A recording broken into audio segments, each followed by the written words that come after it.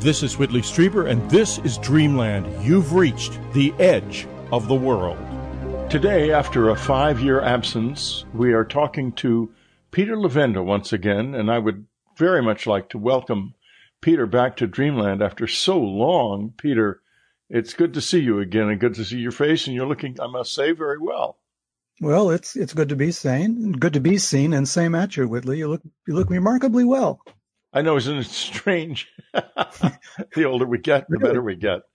Yeah. You and me and Linda Howe are all fairly old and yet in very good shape. We're going to be talking about a lot of things today, folks. I think that Peter needs no introduction, but I will introduce him anyway. He has worked on a number of books with Tom DeLonge, or perhaps it's the other way around. Tom has worked on a number of books with him, but in any case, these books are an exploration of what they have come to believe are some of the deepest secrets in the world.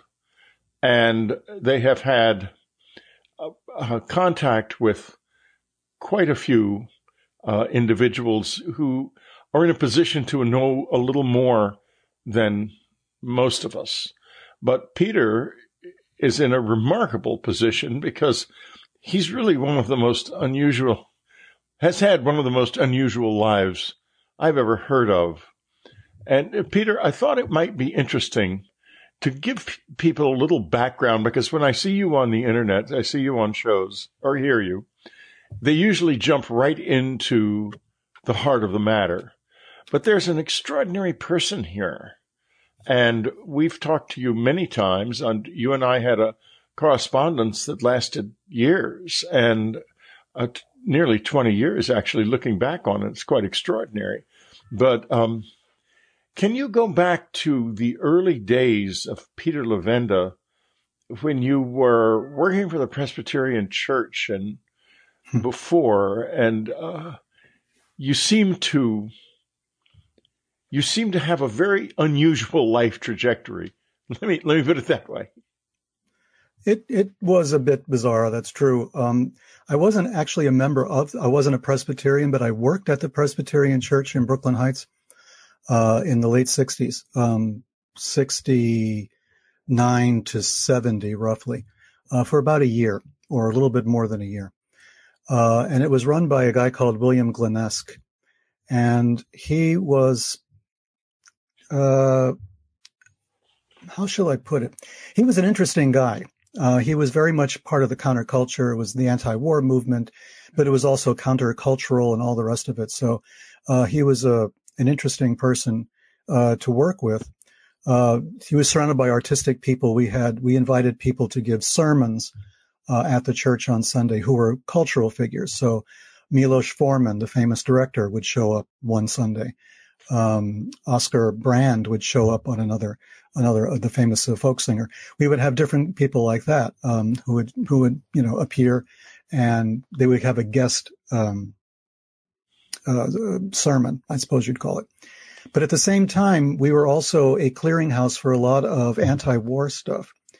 So we had, the Weathermen would occasionally use our basement in the middle of the night for a meeting, or the Black Panthers would. Once in a while, not very often, but they did show up. We were also a clearinghouse for people who were looking to evade the draft. We would assist people in finding a way to get into Canada. For instance, there was a famous cafe up there in Montreal called the Yellow Door, and they would assist Americans who were, draft resistors and that sort of thing. So we got contacted for all sorts of things, and we had to be very careful, not to break any laws, but at the same time, we did what we could.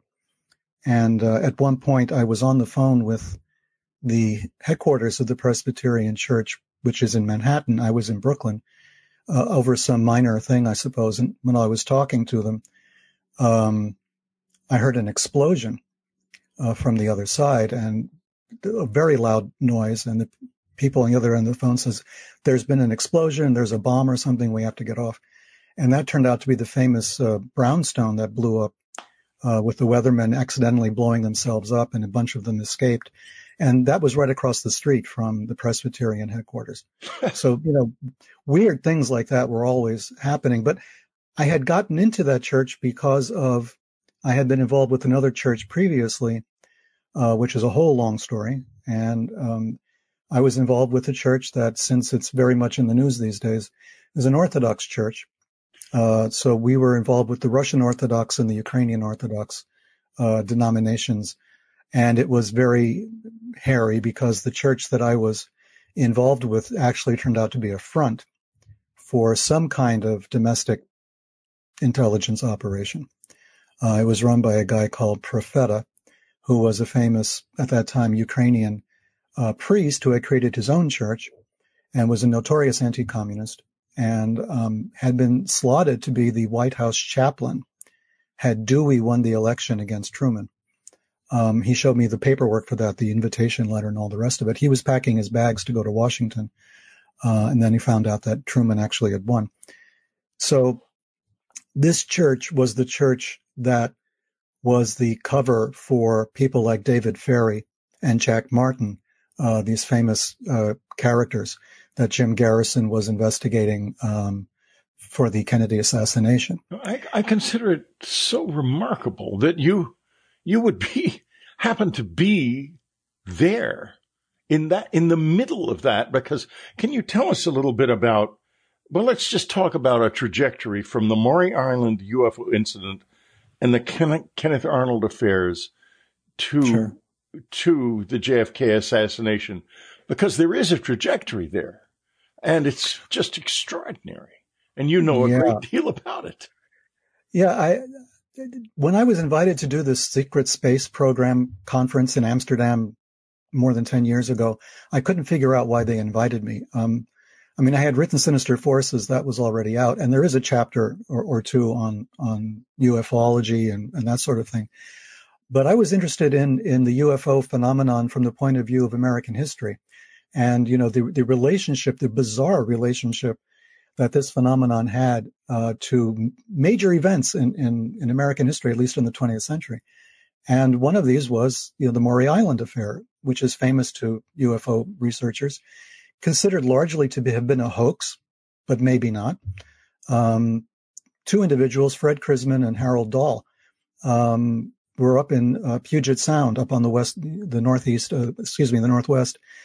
Coast, near Seattle. And evidently, according to them, there was this UFO that was in some kind of distress and rained down some slag of some kind, some hot metal pieces onto a boat that Harold Dahl was on in Puget Sound, and it killed his dog, evidently, and wounded a young boy and all kinds of other stuff.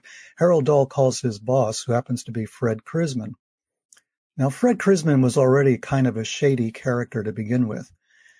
There are rumors that he was in the OSS during the war, which was the forerunner of CIA. I haven't found any confirmation of that, but there's a lot of chatter around that particular claim. And at any rate, he saw an opportunity here with the slag and all the rest of it. Kenneth Arnold had just done his famous expose of having seen flying saucers, also in the Pacific Northwest. And somehow they all got together at a hotel in Seattle to discuss this UFO situation. So you have Kenneth Arnold, you have Fred Krisman, Harold Dahl, and eventually the Air Force is invited to take a look at the materials that fell from the UFO. There's a whole weird story about this, about there not being any hotel rooms, and then suddenly there is a hotel room and it's in their name, even though they weren't even planning to be there until that night, all kinds of wild stuff. There was a journalist who was trying to cover this meeting. He dies mysteriously shortly after. So there's all sorts of, high strangeness around this event. And to top it all off, the two Air Force intelligence officers make off with the box with all the metal pieces in it, take it aboard their aircraft, and the aircraft explodes in midair, and the officers die, and we don't know what happened to the UFO materials. And that made the headlines. That was a major news story at the time. So that's Harold Dahl and Fred Krisman. Harold Dahl later tells people, no, it was all a hoax. It never really happened. There was no UFO, et cetera, et cetera. And then a little while later, he changes his story again and says, I said it was a hoax because I got tired of people bothering me about this. But it really wasn't a hoax. It really did happen. So we have these conflicting stories from Harold Dahl. Well, that should have been the end of it in 1947. But then in 1963, there's the Kennedy assassination. Jim Garrison in New Orleans realizes that Oswald had lived in New Orleans, in his town, just prior to the assassination, shortly before, a few months earlier. He had been involved with somebody called Guy Bannister at Guy Bannister's detective agency in New Orleans. Well, this leads us into another whole area. Guy Bannister used to be in the FBI. In fact, he was a respected FBI agent. And he had been tasked in 1947 with keeping track of all the UFO activity in the Pacific Northwest and reporting it by telegram to his boss, J. Edgar Hoover. And he had to do this on a regular basis. He was always running around interviewing people who had claimed they saw a UFO. And the subject matter of his telegrams was always X. It was referred to as subject matter -X, or SM, subject matter, SM-X. So that was the actual X-Files. This was the beginning of the X-Files. And it was all about UFO experiences and UFO sightings. So there you have Guy Bannister in New Orleans running this detective agency, very anti-communist, but also very anti-Kennedy, hated and despised Jack Kennedy. People who worked out of his office included David Ferry and Jack Martin, and another lawyer we can get into later called Thomas Jude Baumler. They all worked out of that particular office. Oswald was known to have the address of the Guy Bannister's office on his handouts for the free Fair Play for Cuba Committee. So there was a connection there. Garrison starts following this connection. He knew about Jim Garrison. He knew about Guy Bannister. He knew about Bannister's background. Bannister had already died by 1964. But you had David Ferry, you had Jack Martin. They were still around. They're being questioned by Jim Garrison. And eventually then he subpoenas Fred Krisman to appear. Krisman is still on the West Coast.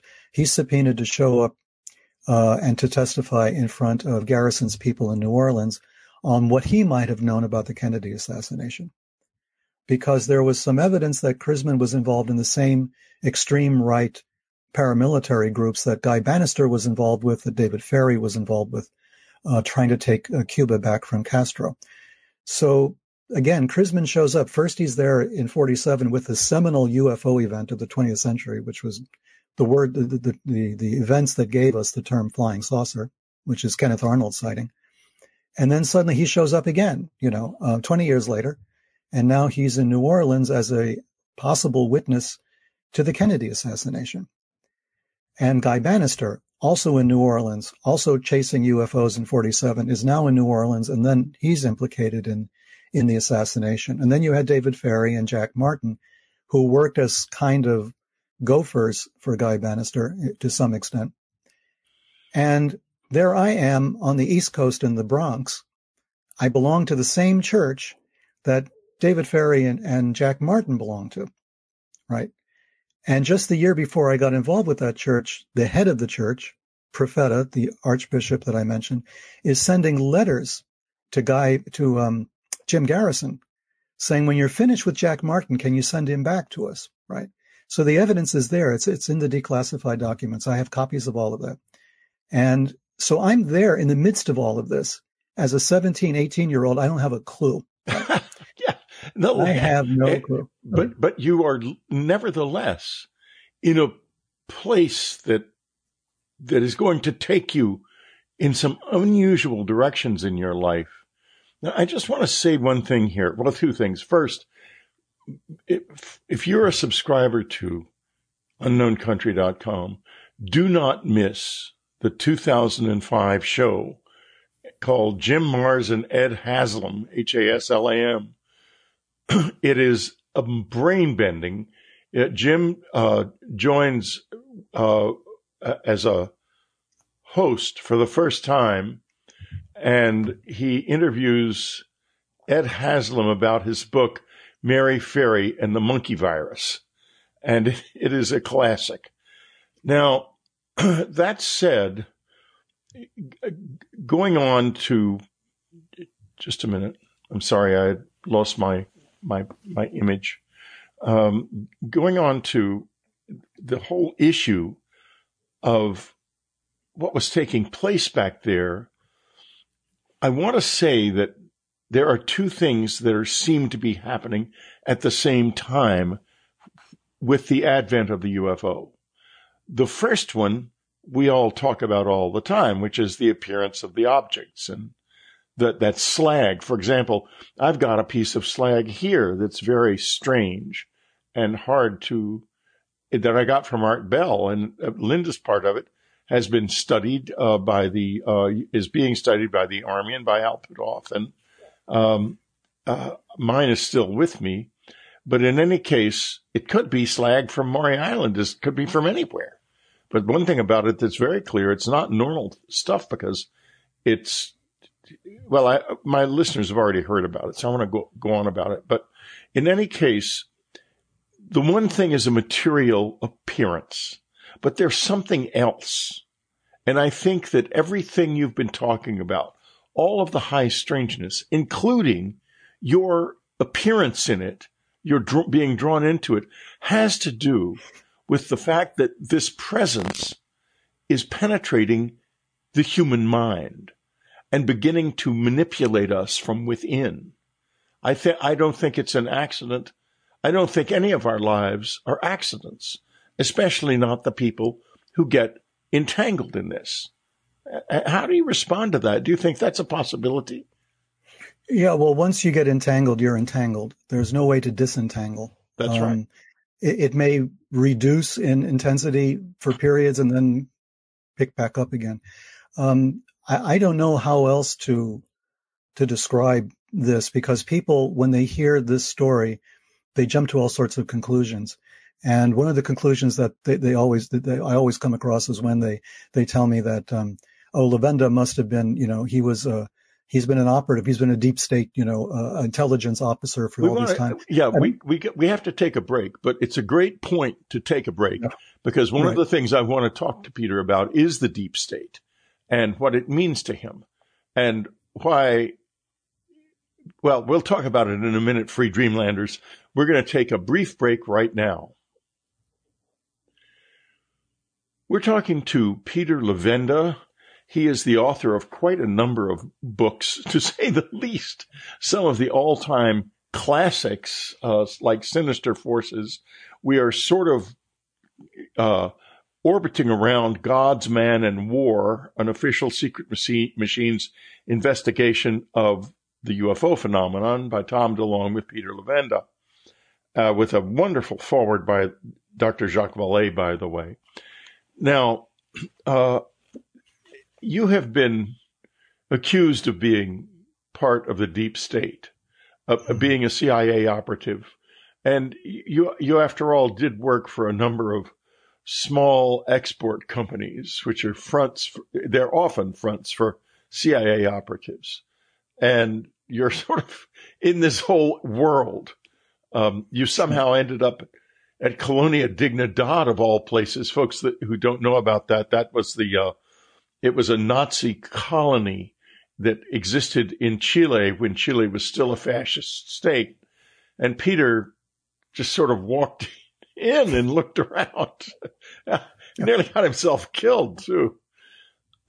But it occurred to me at the time we were talking about that, and you must, by the way, folks, there are a lot of Peter Levenda interviews on this website, and they're all marvelous. But what is the deep state in your mind? Does it even exist? Well, the deep state, as I'm sure you know and your listeners know, was a term that was created actually in Turkey to refer to something very specific. And then it's become sort of this casual term that we throw around. For me, the deep state is not a bunch of people in the back room smoking cigars and plotting the overthrow of the world like it's portrayed to be. To me, the deep state is what I write about in Sinister Forces. There's a force in history. Just look at American history by itself. There are so many things that go on that we refer to as coincidences or synchronicities, but there's such a chain of them, and they all seem to coalesce around major political events. And that to me is the deep state. There's something, there's a force, there's an invisible force, or I spent some time in Indonesia, years back and forth. And I went to university there briefly. I'd spent one semester there at Gadjah Mada University. And there's a tradition in that country of a kind of deep state belief system, but it's called the hidden force. There's something at work in history that we don't see, that is not consciously controlled by human beings, but it exists and it makes itself known. It percolates through people and events and places and causes webs of connection, or it strums these webs of connections the way a spider would strum his spider web.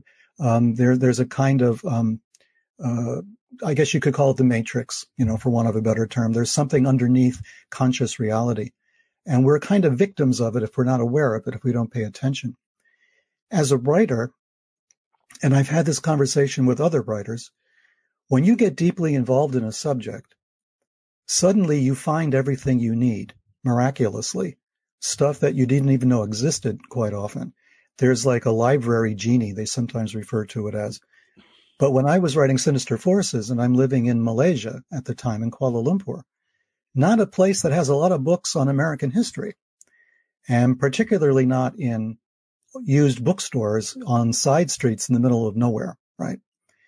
And I was writing the chapter on the Salem witchcraft trials, which to me is another indication of the deep state in action. Well, we can get into that some other time, but so there's the Salem witchcraft trials, and I'm writing that chapter, and I think I have enough information. And I'm taking a walk. I'm wandering down alleyways and byways to areas I've never been before, which helps to clear my mind and reorient myself. And I see an old secondhand bookstall, and it's actually a stall. It really isn't even closed behind walls. It's sort of in an area that's kind of open. The books are all dusty, and they're all on little racks, and probably no one's looked at them in a long time. And I walk up there, and suddenly there's 3 or 4 academic texts on the Salem witchcraft trials, books that I had never heard of before, didn't know existed. And there they are. In one case, one was kind of a monograph that had been privately made, and it's sitting there. Okay, so I get those and I bring them back. That's a one-off, except that now I'm doing a different chapter. I'm working on the Charles Manson stuff from the second volume of Sinister Forces. And the same thing happens, a completely different area, completely different bookstore, and all of these academic treatises on the Charles Manson affair, right? They're all just waiting for me there. Okay, that's 2. And then the third. Now I'm doing the UFO chapter. And what do I come across but Ingo Swann's book, right? It's Perception, I think it's called, right? That famous pamphlet. There's Ingo Swann in Kuala Lumpur, Malaysia, in a side street in some other bookstall, sitting there with a bunch of other like romance novels in Malaysian language, right? And there's Ingo Swann staring at me. So that was the third time. And these things, you begin to activate something. There's no logical explanation for why this happened, except there I am in Kuala Lumpur, finally working and putting together Sinister Forces after more than 20 years of research. And I had brought most of my material with me to Malaysia to do this. But, that was years of back and forth on this. I didn't have everything I needed. There was new research, new things being done. And suddenly everything that I needed shows up. That to me means there's something else at work. And if you want to call it a deep state, that's okay. But I don't believe the deep state clearly, in terms of that QAnon talks about it or anything like that. It's not a bunch of guys smoking cigars. It's something else.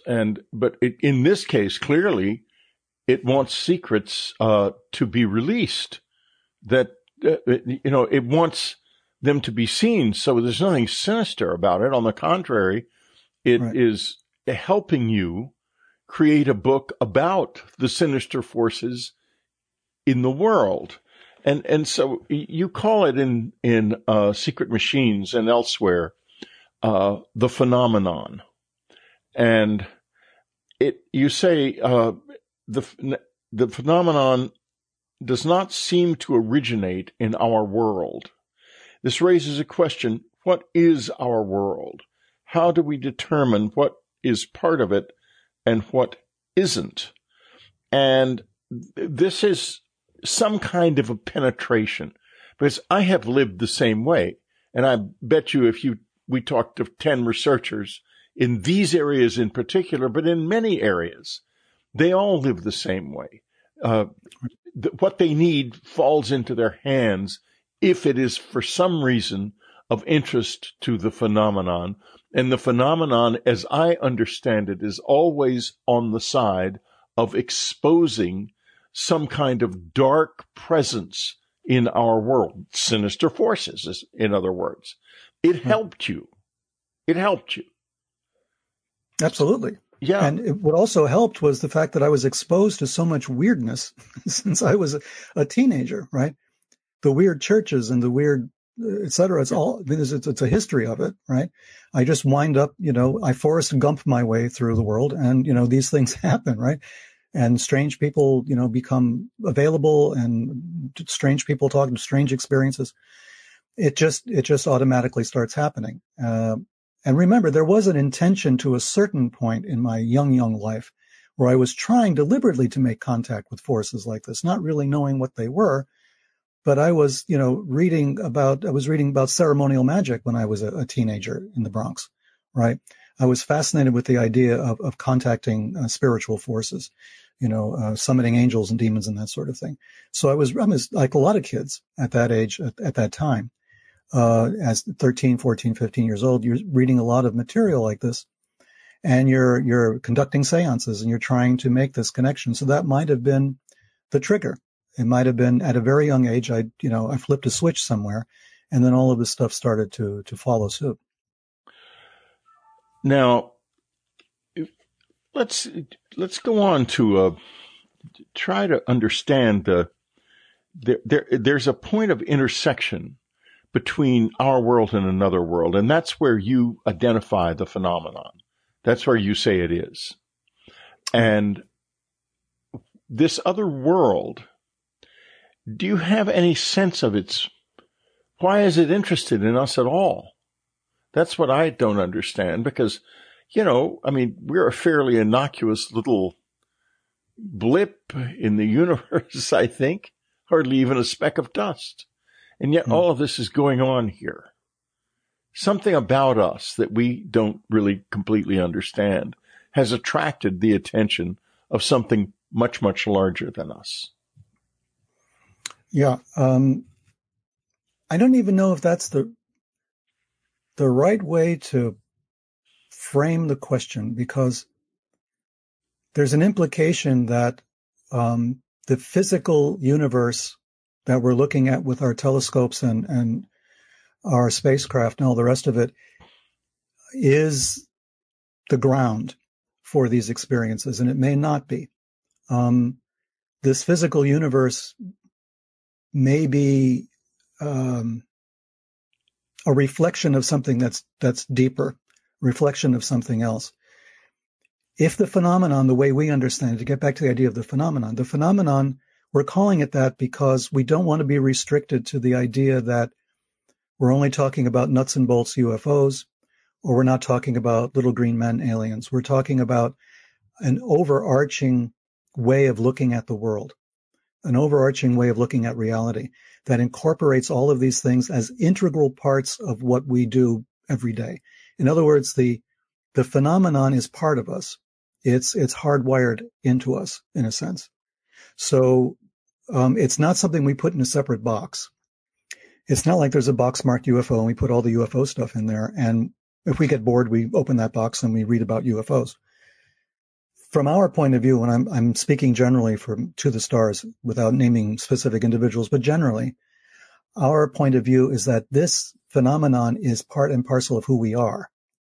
There is something very critical about it, which is why we have to study it. Well, it's very imperative for us to understand what this is, because it's going to reveal to us secrets about ourselves, about reality in general, and about all the other things that we are interested in, space travel, longevity is part of this from our perspective, at least from my perspective. The idea of, of flying to the stars and living forever. This is an ancient concept which we can find traces of in our earliest religions. So why is that there? What prompted this? What prompted this idea that we're going to travel to the stars? We're going to live on the stars, What prompted this thing? We've had it since the beginning. The earliest shamans would climb a tree and then allegedly, disappear into the sky and then come back down with wisdom from the stars. This is before any recorded religion, right? This is before the Abrahamic religions, before Sumer, before Egypt.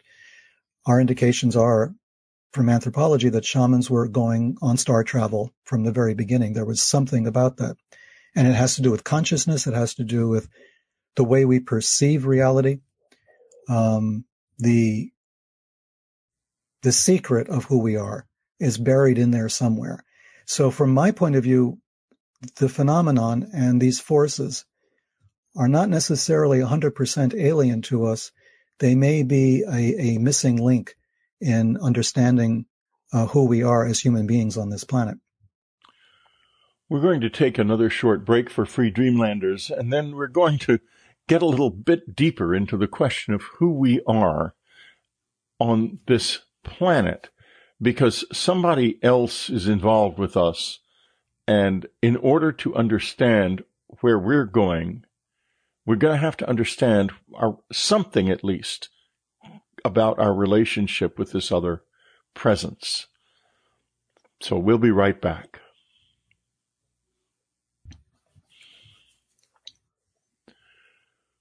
We're talking to Peter Levenda. The best way to get into the writings of Peter Levenda is to simply go to wherever you buy books, especially online, because his books are carried at Barnes & Noble. You can find them on the Indie website. You can certainly find them on Amazon, all of them. So get involved, because you're looking here at somebody who has penetrated the veil in a significant way. And he may not know where he is exactly, but what the heck, none of us do. But he knows more about that than most people. And I want to go now way back. You briefly touched on Sumer, and I think it's important to go back to Sumer and to talk a little bit about the division between the gods that started to be explored then, and eventually over many thousands of years culminated in Gnosticism in the Christian era. But can we start there? Because there's a dark god and a light god, is there not? Or is that a good way of looking at things? That's the way the Sumerians eventually saw it. I think their creation epic talks about the creation of the world as we know it, and of humanity also, as a result of a battle between two forces, two divine forces. There was Tiamat, which in Hebrew became Tehom, the abyss. So you had a goddess who was a kind of a dark, ancient goddess, like from before anything was created, this goddess was there. And the goddess and her consort god, they had a number of children, of offspring, who were younger gods, right? A younger generation of gods. And according to the kind of quaint story that we got from the Enuma Elish and some of the other creation stories of ancient Sumer, these young gods were making too much noise. And basically the parents, Tiamat and her husband, decided that they were making too much noise and this was going to have to stop. They weren't obeying their parents, so they'd have to kill them, right? So this war broke out between the younger gods and the older gods. And the younger gods eventually won. But it's the description of the victory that's very interesting, because what happens is they take the goddess, who's visualized as a kind of a dragon or a serpent, some kind of like a deep sea kind of creature. They split her in half, And the bottom half becomes the creation that we know. The upper half becomes maybe the firmament, maybe where the stars are. But the younger gods who are now in control of creation, they don't want to do any of the heavy lifting themselves. They want to create beings who will work for them and do all of the agricultural work and everything else that has to be done. And so they create two kind of robotic figures. And these figures are the prototypes of what will become the human race. According to the stories, the beings are created from the blood of the slain goddess, the blood of Tiamat, and the breath of the younger gods, Marduk. The leader of the younger gods was Marduk, often identified with Jupiter, the planet Jupiter. So Marduk breathes his spirit into this bloody mess that he's created from the flesh of the goddess Tiamat. So basically what you have in human beings is the result of these two antagonistic forces that existed since the beginning of time. And now this artificial creature, this hybrid being, which is the humanity, is now torn between these two previous existences. Part of us, according to the Sumerians, then are more like Tiamat, and part of us are more like Marduk. And there's the alien versus predator thing here. It's like a plague on both your houses, I mean, which one is better than the other? It's sort of impossible to tell. It's just that there is a battle between the two of them. There's a force. And this kind of ancient idea will then resurrect itself in Gnosticism, as you mentioned, where it becomes much more fine-tuned so that, there's goodness and there's evil, and creation is perceived as evil. There's the Gnostic story of the Garden of Eden and the serpent and Eve. And Eve is, looking at the fruit that she's not supposed to be eating, and the serpent tells her, go ahead, if you eat this apple from the forbidden tree, you shall be as gods. According to the Gnostics, that serpent was God. And the creator of this world was what they called the demiurgos, the demiurge, which was a kind of a monstrous creature that took all the credit for himself, that he was the creator of everything, when he wasn't the one who was responsible. So the Gnostics rewrote and flipped the script entirely on Genesis in order to get at what they thought was a deeper truth. The Pyramid of Unas contains the pyramid text, which is widely mistranslated, but in the few correct translations, and I've gone into this deeply enough to where I have learned a significant enough about hieroglyphics and the way they work. I can't tell you that I can sit down and read hieroglyphics, sight read hieroglyphics, but I do understand much about them after 20 years of study, that this is a deeply rich language it is by far the richest written language that exists on the earth. And the earlier the hieroglyphics, the richer they are, for the most part. And in the Pyramid of Unas, the spine is described as a serpent of light, surrounded by 7 other smaller serpents, which are circling it and drawing the energy of life, of the life the body is living, into the spine, and which is then accelerated to a higher level in the being, and held there. In other words, there's a process going on. And the Egyptians had the 42 the 42 laws of Ma'at, which told you how to live in such a way that this material of life that you're creating would end up being lighter than a feather, so that you could ascend to the stars. And the whole trajectory of my life with the visitors has turned out to be about how to ascend. And isn't this perhaps the underlying motive here of everyone from the very earliest days through the Gnostics right until now, that there is a journey of ascension at hand, a ladder to heaven. And passing on that ladder is what we are meant to be doing. But then there's something else. It doesn't want that, and throws off all kinds of sinister forces to hoodwink people into doing things that guarantee that they will fail.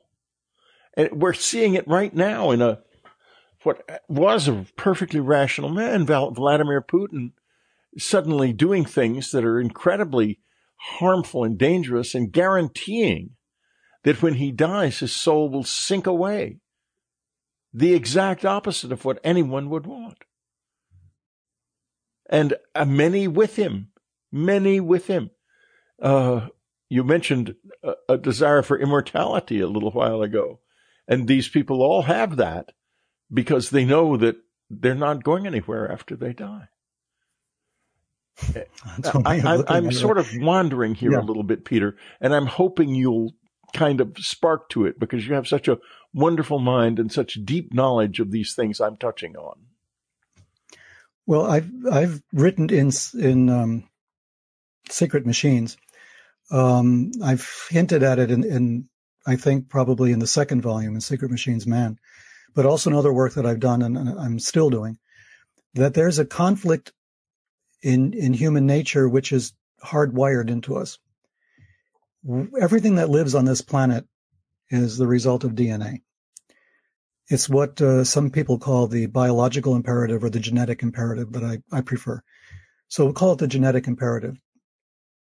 DNA wants to reproduce. It wants us to reproduce. It wants us to have children. And then we're supposed to get out of the way because we can't take the resources the children need because DNA needs those children to reproduce and on and on and on and on. It does not want us to be individually immortal. That would totally screw up DNA's plans for world domination, right? If we were all immortal suddenly, DNA would not be reproducing anymore. It would not be as immortal. It would be frozen in time. And so I think that there's this conflict within us. I don't think consciousness is an emergent property of the brain, as it has been said by people who study this sort of thing. They think no brain, no consciousness.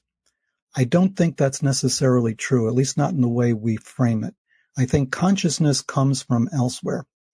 I think our genetic imperative means we're going to reproduce, do everything we have to do to reproduce, and then we have to be satisfied with just dying and getting out of the way. Why is it when we have near-death experiences that are recorded, people record all these wonderful things? They see relatives, they see the light at the end of the tunnel and all the rest of it. Why? There is no genetic or biological necessity for that to happen. There is no evolutionary purpose in us having this great experience of dying. There's something fishy about that in my estimation. Yes. I don't know what it is, but I don't understand the purpose of that. Why would you? It goes back a long way, doesn't it? You quote yourself from the pyramid texts. A stairway to heaven shall be laid down for him, meaning Unas, the Pharaoh, that he may ascend to heaven thereon. Yeah.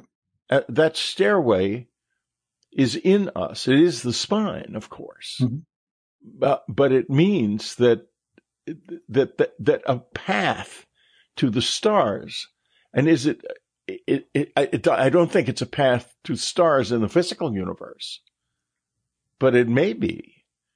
I mean, what if Orion is indeed heaven? I mean, who knows what's going on? But speculate a little bit about that, if you will. Sure. I mean, I think, and we make this point in the books, that something happened on this planet at some point in dim prehistory. We were hunter-gatherers. We were happy being hunter-gatherers for hundreds of thousands of years. Yes. Homo sapiens just wandered around in paradise, right? or as close to it as it would look today. So they were wandering around. They were hunter-gatherers. They probably had a hard life, but that was it. That was their life for hundreds of thousands of years. And then suddenly a switch is thrown, and everybody's building cities, and they're building these pyramids, and they're building structures like this, and they're talking about going to the stars and living forever, all around the world, Right. all roughly the same time. So why is that happen? Why did that happen? What prompted that to take place? For all of us suddenly to say, we're not going to be hunter-gatherers anymore. We're going to develop medicines. We're going to try to live longer and longer and longer. And we're going to try to develop technology to go to the stars. In Sekret Machines, we say we're part of a cargo cult. The whole planet is a cargo cult because all we want to do is live forever and travel to space, right? Now, and these two things motivate everything. Go back a second, because I know some of my listeners will not understand what a cargo cult is. Can you tell us? Sure. A cargo cult was an actual thing. And I was just talking about this the other day to somebody at To the Stars. The very first time I heard about it, I was a teenager, and I saw a movie called Mondo Cane, which you have to be really old to have seen this film. It's an Italian shock documentary film. A famous song came out of it called More, which lounge lizards were singing for years. More than the greatest love the world has known, et cetera, et cetera. That was the theme song for this film. And the capstone of it for me was actual film footage of the cargo cult. And the cargo cult was based on the experiences of Stone Age people, pre-literate, prehistorical people living in the jungles near Papua New Guinea and that chain of islands there in the South Pacific around the time of the beginning of World War II. You have the Japanese cutting jungle apart, looking to build airstrips. You have the British doing the same thing. You have a lot of people suddenly, they're descending in these areas and they're getting ready for the war. And these people who had never even seen a wheel are now looking at planes landing with strange people coming out and all these boxes of goodies, medicines, food, weapons, all sorts of things. They don't even understand what they're looking at. But what they do know is that something's coming from the heavens and it's bringing them all this stuff. And then this thing takes off again and another one comes down and brings more stuff. So these people put two and two together and they said, we're going to build airstrips and we're going to duplicate as much as possible of what we see. So the airstrip and a conning tower maybe, or not a conning tower, but a radio tower. We're going to try to duplicate everything that we see. We're going to put lights out on the runway also. And maybe a plane, or what, they didn't have a word for it, but maybe one of these things from the sky will land here and give us stuff too. And that became the beginning of what we call the cargo cult. So the shock of contact of hunter-gatherers with modern technology gave rise to a religion. And it was a religion that was based upon an observation not of ghosts and spirits and demons, but observation of something tangible and real, because it took something tangible and real to cause this tremendous bifurcation in their consciousness, this tremendous upset of their society, of their culture. So our position, or one proposal we put forward, is that the planet itself, human civilization now, is in that same position. At some point, thousands of years ago, something came down and landed and left again. And that jump-started our religions. It jump-started our idea of civilization, animal husbandry, writing, mathematics. Everything came out of this contact. It didn't happen immediately. It was a gradual thing, the evolution of writing and everything else as we know. But the impetus for this, the ignition key was turned by this one event, or maybe it was a series of events, but something happened to sort of slap us out of the pleasant sort of consciousness we had at the time into this new understanding that there was a lot more to the universe than the hunter-gathering stuff that we did. Even the Sumerians, since we brought it up, they had a tradition, a story about a being who brought them all this information, taught them animal husbandry, taught them planting, taught them writing and mathematics. And It was an alien being. It landed and then he came out of the sea, out of a vessel of some kind in the ocean, wearing a helmet and wearing all this other stuff who would not eat or drink anything that the people offered them, which is kind of telling today. In those days, maybe it looked weird, but today we could understand. They didn't want to get microbes. They didn't want to get, they didn't know what these people were carrying as far as things that could hurt them. So they just wore, basically hazmat suits, but gave them information and then left again and then departed forever. Now, did they bring with them this fundamental conflict that we talked about earlier? In other words, when you look at Egyptian ritual, which I've been very interested in studying, and there have been attempts to recreate Egyptian ritual based on the extensive illustrations that we have of these activities. And if you get into the way Egyptian ritual and especially Egyptian magic works, you're looking, in my opinion, at an actual cargo cult. In other words, they saw this working. Exactly. And they built a cargo cult. They built, the people in the Trobriand Islands built airplanes out of bamboo and leaves and refrigerators and moved toward them the same way they saw the airmen moving, making noises that sounded to them like the airman's speech, and then opened them hoping that beer would come out. And of course it didn't. And I think that ancient religions are a cargo cult that reflects the work of sciences that we know nothing about because they've never belonged to us. So right. That's the point we were making. These religions were cargo cults. The idea of putting the pharaoh, mummifying him, putting him in the pyramid, and expecting him to go to space and be immortal, right? Right. To me, that's a cargo cult, right? Exactly. That's right there. Exactly. Yeah. So, but our science also, it's not just the religion. Our science is also motivated by the same feelings, the same emotions. Well, our whole response to the UFO, which you and I know a fair amount about, actually, is a cargo cult, as I've pointed out to various people in my life. I'll give you an example. The Aurora space plane, which the Air Force now claims never existed, which of course did. I saw the budget allocations for it at one point in my life. So of course it existed. But I'll tell you that it was based on a procurement, a defense procurement request that basically listed all of the observed characteristics of UFO movement and said, we want to duplicate this. That is to say, since we don't have an understanding, or we have an understanding of something of an understanding of the propulsion system, but not an ability to recreate it for various reasons, they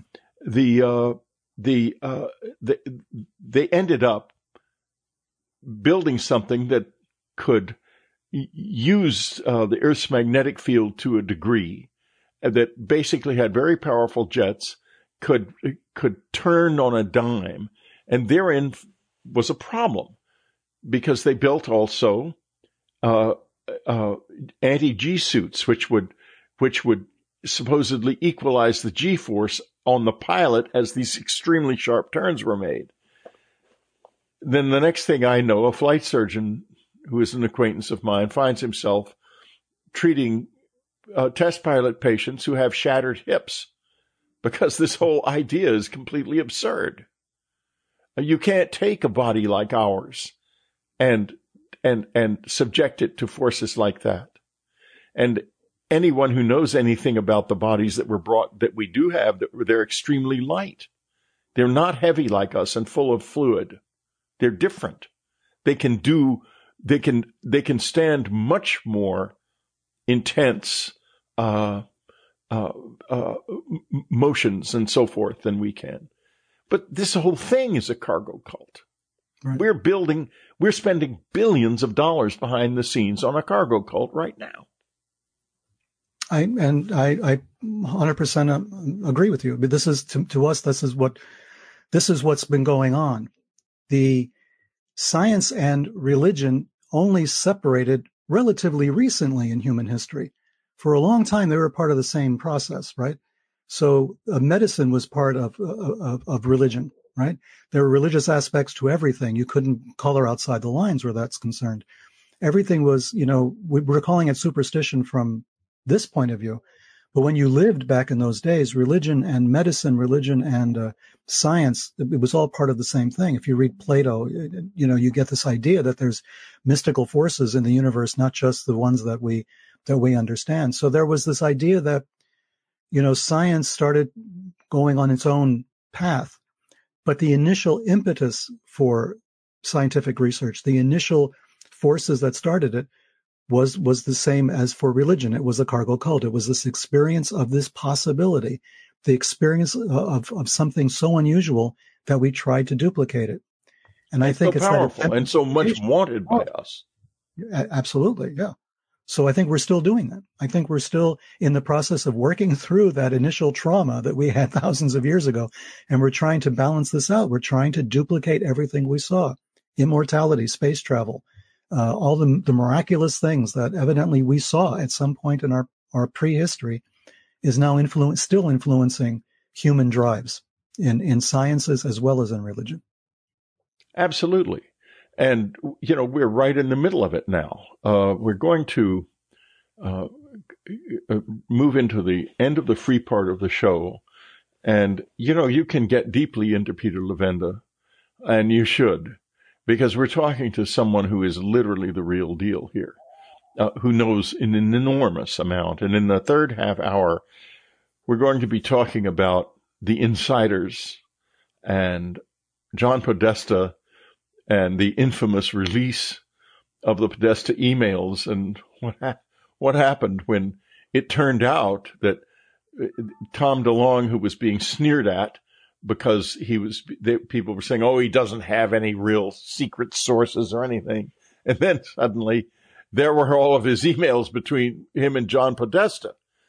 And what did John Podesta know?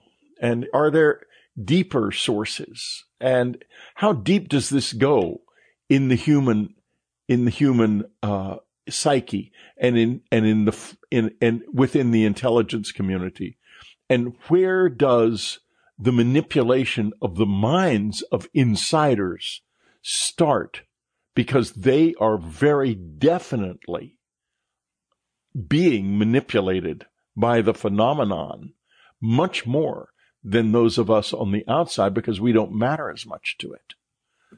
So we'll be talking about all of that in the third half hour of Dreamland. And again, I would urge you to do a number of things. Get into Peter. One of the most wonderful ways to do it is we've had loads of fabulous conversations on Dreamland. That's one way. Don't miss Jim Marrs and Ed Haslam. And get Sekret Machines, because this is deep stuff and it's beautifully written. It's highly intelligent, and it will take you beyond where you are now into a relationship with the phenomenon that matters to you. The books are that powerful. So don't forget that. And don't listen to the surface level BS that goes on about Peter and Tom and Jim Semivan and all of the people who are involved in this project. There's more here.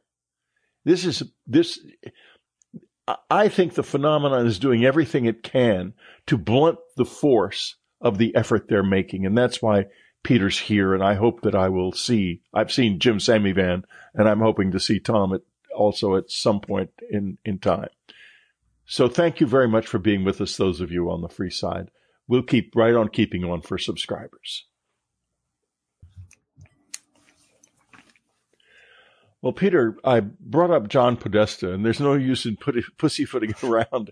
Can you tell us this marvelous story just from the beginning of where John Podesta came in and Tom DeLonge came in and how this all started and how it exploded and what it was like in your life? Yeah, this tells you, okay, you were talking about this at the very beginning, that, these weird things just happened to me, right? And I just Forrest Gumped my way through, life. or Zelig my way through life. And so I get a phone call, out of the clear blue sky, a phone call or an email. No, I forgot. It was an email. I think it was an email. It was, yeah. From somebody claiming to be Tom DeLonge, right? From Blink-182.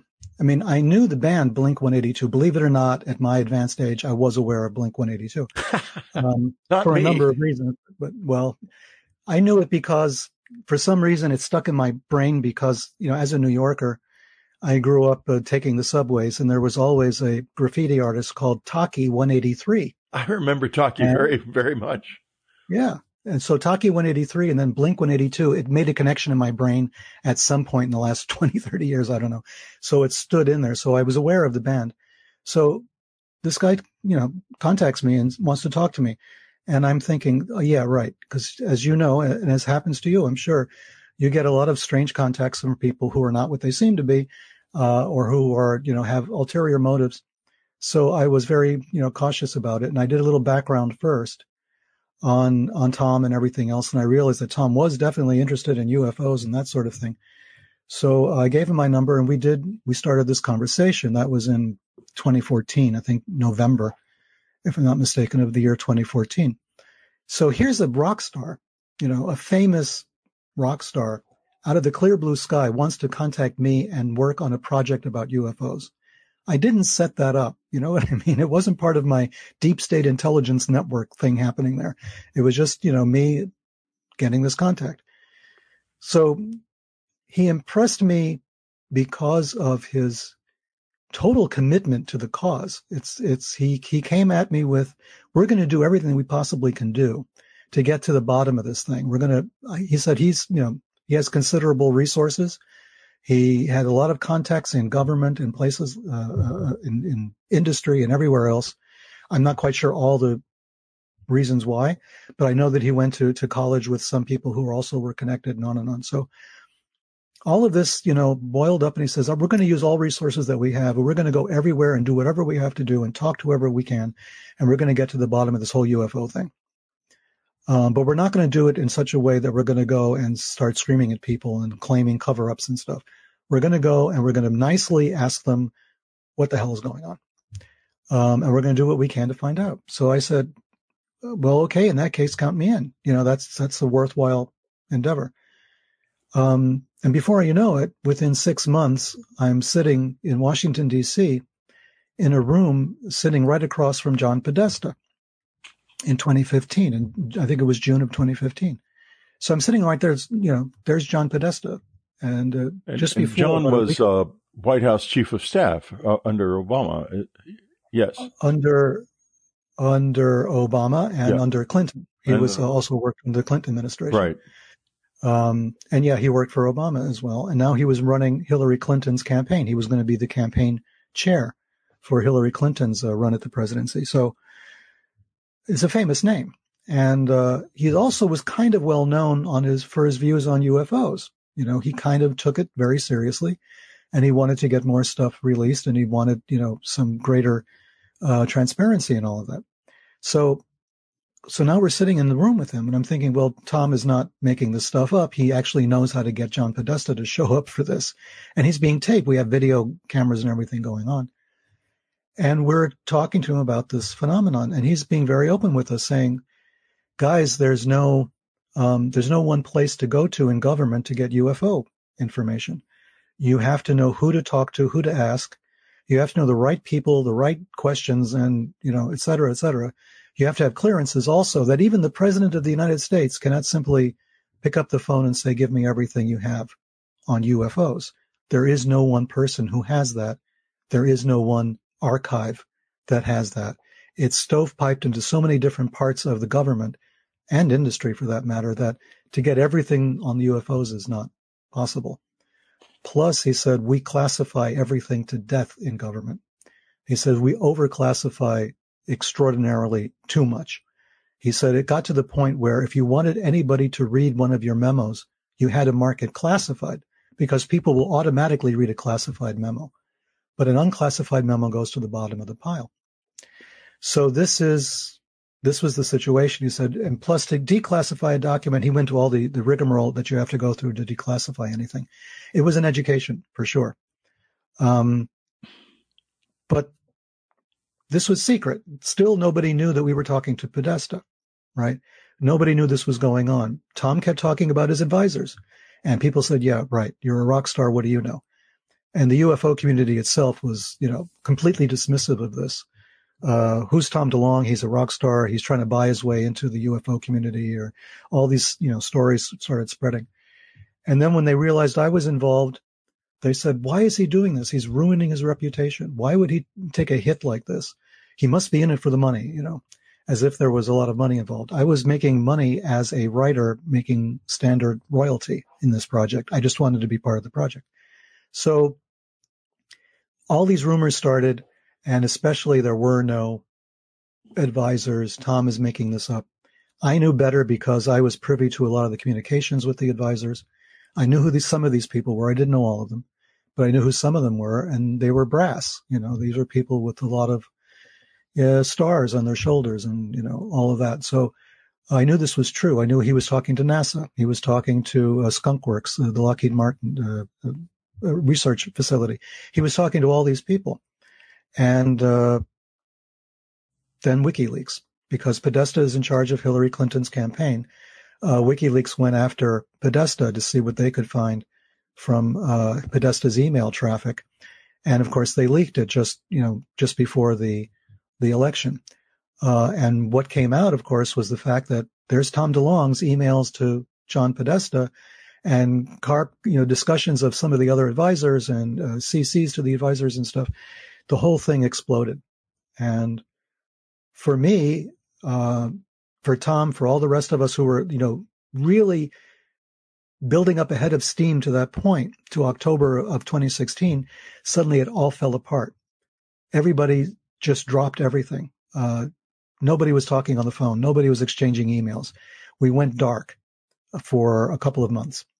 Tom went dark. He spoke to no one. I was getting calls from everybody, from Jimmy Church, and from coast to coast and everything else. Can we talk to Tom? What's going on? Nothing, but suddenly everybody realized in that moment that Tom was telling the truth. Tom was actually talking to Hillary Clinton's campaign manager, the guy who worked for Obama and for the Clinton White House. Here was this guy with this long track record in DC, a very respected, very reputable guy. And he's in this conversation with Tom and these generals and people like that. So, right. I think it was a very seminal moment, Peter, because from there to the release of information by the Navy Department is an unbroken line of realizations at many different levels that there was something real going on here, that it wasn't all nonsense. Right. And so that was a very important moment. It was. And that was 2016. A year later, in 2017, the New York Times breaks the story about the UFO research, operation at the Pentagon. Lou Elizondo comes out and joins the team of To the Stars, as well as Jim Semivan, a high-ranking member of CIA for many years, a career intelligence officer.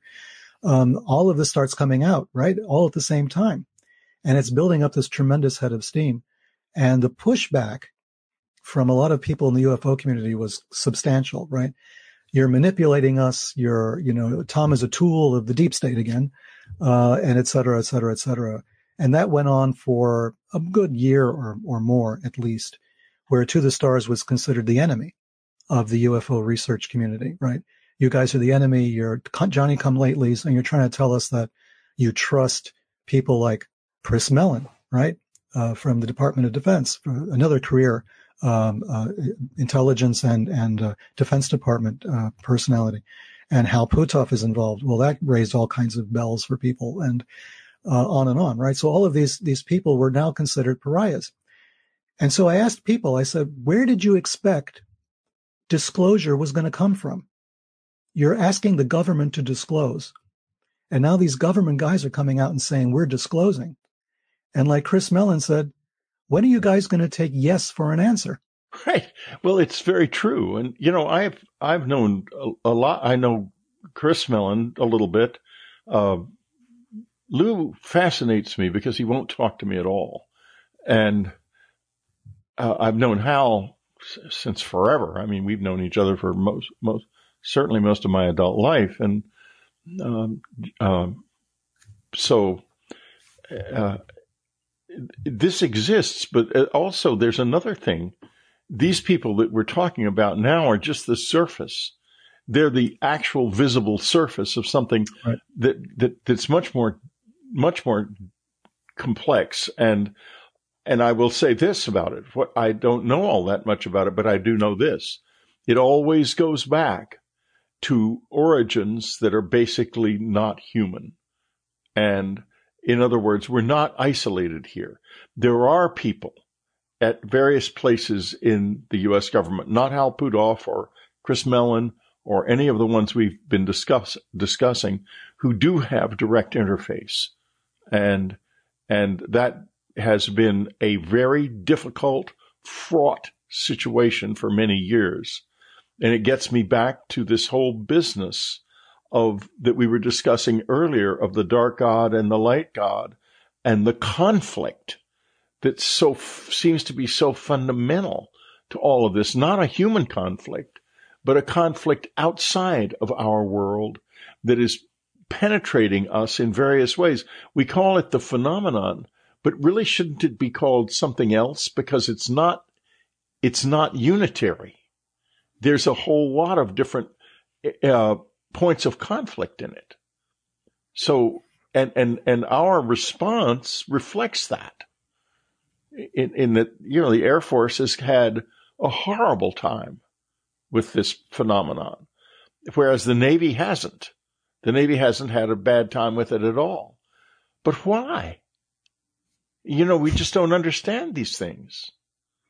If you could just kind of riff, this is not a question, but sure. If you could just sort of riff, because I know you have a lot of familiarity in the area that I'm talking about.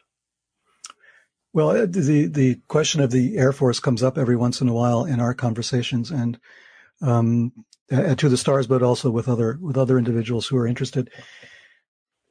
The Air Force is kind of a holdout with all of these, with all the government agencies and groups. The Air Force is a weird exception to the rule. For some reason, the Air Force thought it was okay to screw with people, to screw with their minds, to infiltrate the UFO community, to do all kinds of, things, to upset people, to perpetrate hoaxes and all the rest of it. The other agencies, they don't have a brief for doing this. There's no way they can go and actively create disinformation campaigns, right, against their own people. They can do it abroad, and they do, but to actively get into this, let's create this entire thing. Let's make everybody doubt UFOs exist because we're going to give them so much disinformation about it. They're not going to know what to believe. They're just going to give up. I will say just briefly, my first code name with the FBI was Mr. Malarkey. And that was the theme within Air Force intelligence, that I was an absolute nut and a liar, and not a word of it was true. And of course, that was the exact opposite of the truth. Right. But go ahead, please. Well, yeah. So that's our misinformation in operation. And for some reason, the Air Force got away with that, right? And I was just talking about this just the other day, that there's some strange stuff going on in Colorado Springs. There's some strange stuff going on at the Air Force Academy, because there's like a whole religious thing happening out there, and officers expecting everybody to attend services on Sunday, and there's like a heavy religious aspect to it. And they will have presentations on different religions, which basically denigrate all those religions in favor of Christianity. And this is happening like at the Air Force Academy. Like, what's up with that, right? And then we realize that in different parts of the government, in the Pentagon, but also in Congress, there's been this pushback against the UFO thing for years, because there was this assumption that the UFOs were demonic, and that you don't study UFOs because all you're doing is you're inviting evil spirits into the world. I mean, these are people who are military professionals or government, people elected people from the U.S. government who are perpetrating these things, and they're doing it evidently deliberately. They shut down the remote viewing thing for a while because they thought it was demonic, it was witchcraft or something. They opposed a lot of the UFO research for the same reason. There's this idea that the UFO represents a threat religiously, and that it's not just a threat of another religion, because we have a lot of UFO religions in this country. It's the threat of that this is demonic forces. These are the principalities of the air, like in the Bible. These are things that are coming down to screw with you. And if you study UFOs to any extent, what you're doing is you're just opening us up to all kinds of demonic interference. So the Air Force has been, in my way of thinking, and I could be wrong, and I'm willing to be shown that I'm wrong, but in my way of thinking, the Air Force is kind of in the vanguard of this thing. Because as you say, the Air Force was really in the midst of it, right? And dealing with it in a different way than the Navy was. Well, also they've had a shooting war, and they've lost a lot of people, and their responsibility is to protect the nation from threats from above. And you have this huge community of abductees here who were clearly not protected from threats from the above. So, their whole reason for being is called into question by their inability to do anything about the abductions, let alone understand them. And what's worse, though, is that they have, as you say, built this incredible structure, tissue of lies, which is all run through Air Force intelligence, because they don't have a direct prohibition from doing so, like the Central Intelligence Agency does and the FBI does. You can't propagandize the American people. But I think if it ever went to court, it would be found that the Air Force had been acting illegally from the beginning. Because I don't think that the U.S. government at any level has the right to propagandize the American people, to lie at any level. And I think that would be affirmed by any Supreme Court, whether liberal, conservative, or moderate. And I think the Air Force probably knows that, which is another reason they keep this all hidden. It's a horrible can of worms, so horrible that I think it could lead to the end of that institution as we now understand it, if it was revealed. And that's why they keep themselves to themselves on it. And there are probably elements in the Air Force that are quite desperate about this right now. Well, look at it from this point of view. We've only been in the sky for a little over 100 years. And that's just a drop in the bucket for human history. We never got up. 30 years or so don't really count. Right. So somehow we invaded what I like to call the government of the sky, right? We're suddenly, for the first time, we're in their territory. They had unfettered access to the sky, they meaning whatever they are. For all the millions of years of life on Earth, all the hundreds of thousands of years of Homo sapiens, they've had unfettered, that was their territory. And we mythologized about it, and we talked about, beings from the sky, and God was in the sky, and all the rest of this. And then suddenly, for the first time, we're up there with them. And we've invaded the sky, in a sense. We've invaded their territory. But we're invading a territory that we don't know anything about. We're in a place where we don't know what the rules are anymore. This is a broad brush, right? This is not really to be taken quite as literally as it sounds. But my point is that this is a new reality for us. We, as human beings now, we routinely get in a plane and fly, which is something that my grandparents didn't do. They came from, Europe on a boat, they didn't fly anywhere. And then suddenly, we're flying. I have logged in hundreds of thousands of miles of miles of flying everywhere. So it's a different world now. It's a different consciousness. We have to understand things differently. And we are not really prepared for it. So the Air Force is rather, all the Air Forces in the world are rather unique. This is a type of warcraft, a type of battle field that's totally unique, and it's different. And you can't just think in terms of two coordinates anymore. You've got to think in multiple coordinates.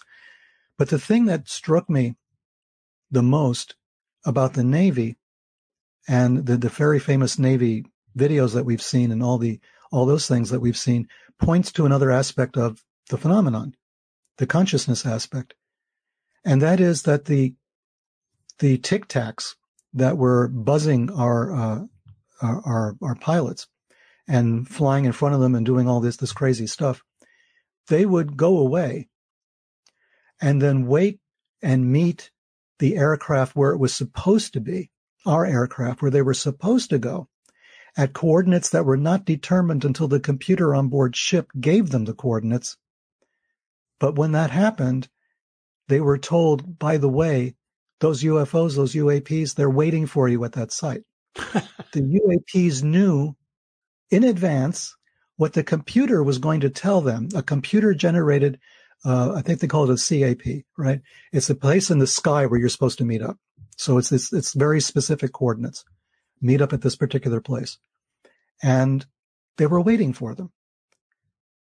That, more than anything else, all the rest of the details, all the rest of the testimony of the pilots and the people on board ship and everything else paled to me in light of this one particular fact, that they knew in advance what a computer-generated coordinate was going to be, and they were waiting for the planes to show up. The idea of cause and effect, the idea of the planning, the idea that they knew something that no human knew, only the computers would generate it, and they were there, that asks so many questions of us that we can't answer about time and space, about consciousness, about our computers, our military hardware, our vulnerability in that case.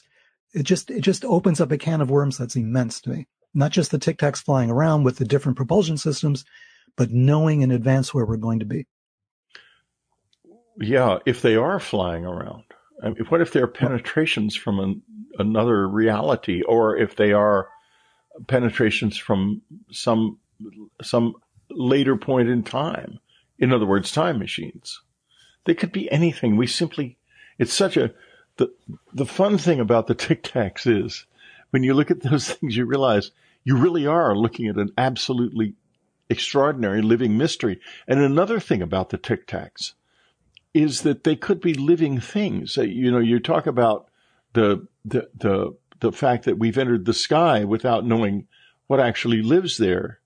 And it reminds me of Kenneth Arnold's daughter saying after his death that he had come to think toward the end of his life that what he had seen might have been living things, and things that we would never have seen if we hadn't had airplanes. And so possibly it's not so much the explosions of atomic weapons that attracted their interest to us as our going up into the sky that caused us to notice them. I think so. Yeah, it's fascinating. Great idea, Peter. So where are you now? We're moving toward the end of our time together today, and I'm always fascinated with your work, and I'm wondering where you're going with it at this point in time, if you can talk a little bit about that. Sure. In the first case, there's a lot of people who want to know when the third book in the Sekret Machines trilogy is coming out, and unfortunately, I can't give them an answer. COVID threw a monkey wrench into our operation. It upended a lot of things because we had projects on board, some government stuff and some industry stuff, and everything just stopped. So the company itself got reorganized a little bit. And so the projects that we have been involved with got put on hold. But War has been written. The third volume has been written. I spent a lot of time on it. In fact, that was really the first of the 3 books I had started working on originally. And there's a lot in there about Russia and China, for instance, but about just a lot of material about conflict and all of this, which has been a kind of an obsession, trying to understand what our role should be as humans in general in dealing with the phenomenon from the point of view of conflict and conflict resolution. What does our relationship to the UFO or the UAP have? when it comes to fears of an invasion, for instance. Who do we talk to? How do we understand how to react to this? And I'm still working on that. I mean, I've written the book, but I'm still working on these ideas because it seems to me that the people on this planet have either been colonized or they colonize. They either invade other countries or they are invaded, right? And some are enslaved and some are occupied for hundreds of years. We all have, therefore, an insight into what might happen should there be what the government seems to be afraid of from time to time, which is the possibility of an invasion. What if there was an actual invasion? What if something was coming in? Start talking to people. Let's start talking to all of us. Let's talk to people in every country, talk to every kind of person. Try to find out what the experience has been for them. I'm not saying that we're going to be invaded by aliens. Okay. Let me just put that clear. What I'm trying to say is that the contact between one group of people and a completely alien group of people, that moment is interesting. It's fascinating, and it could teach us something. Columbus showing up in Santo Domingo, or the Spaniards showing up in the Aztec kingdoms, and on and on and on. All of these colonial powers, had superior technology, and they wound up going to a country that did not have superior technology. What was the result of that? And it doesn't have to be in terms of a military invasion. It just has to be the contact between these groups. So that kind of thing has been in the back of my mind. I'm reading, anthropology, sociology, trying to understand where we can go from that. I've been working on other books as well. I don't even know where to begin on that, but it's been exhausting. I can just tell you that for sure. I haven't done a lot of interviews or anything because there's too much going on.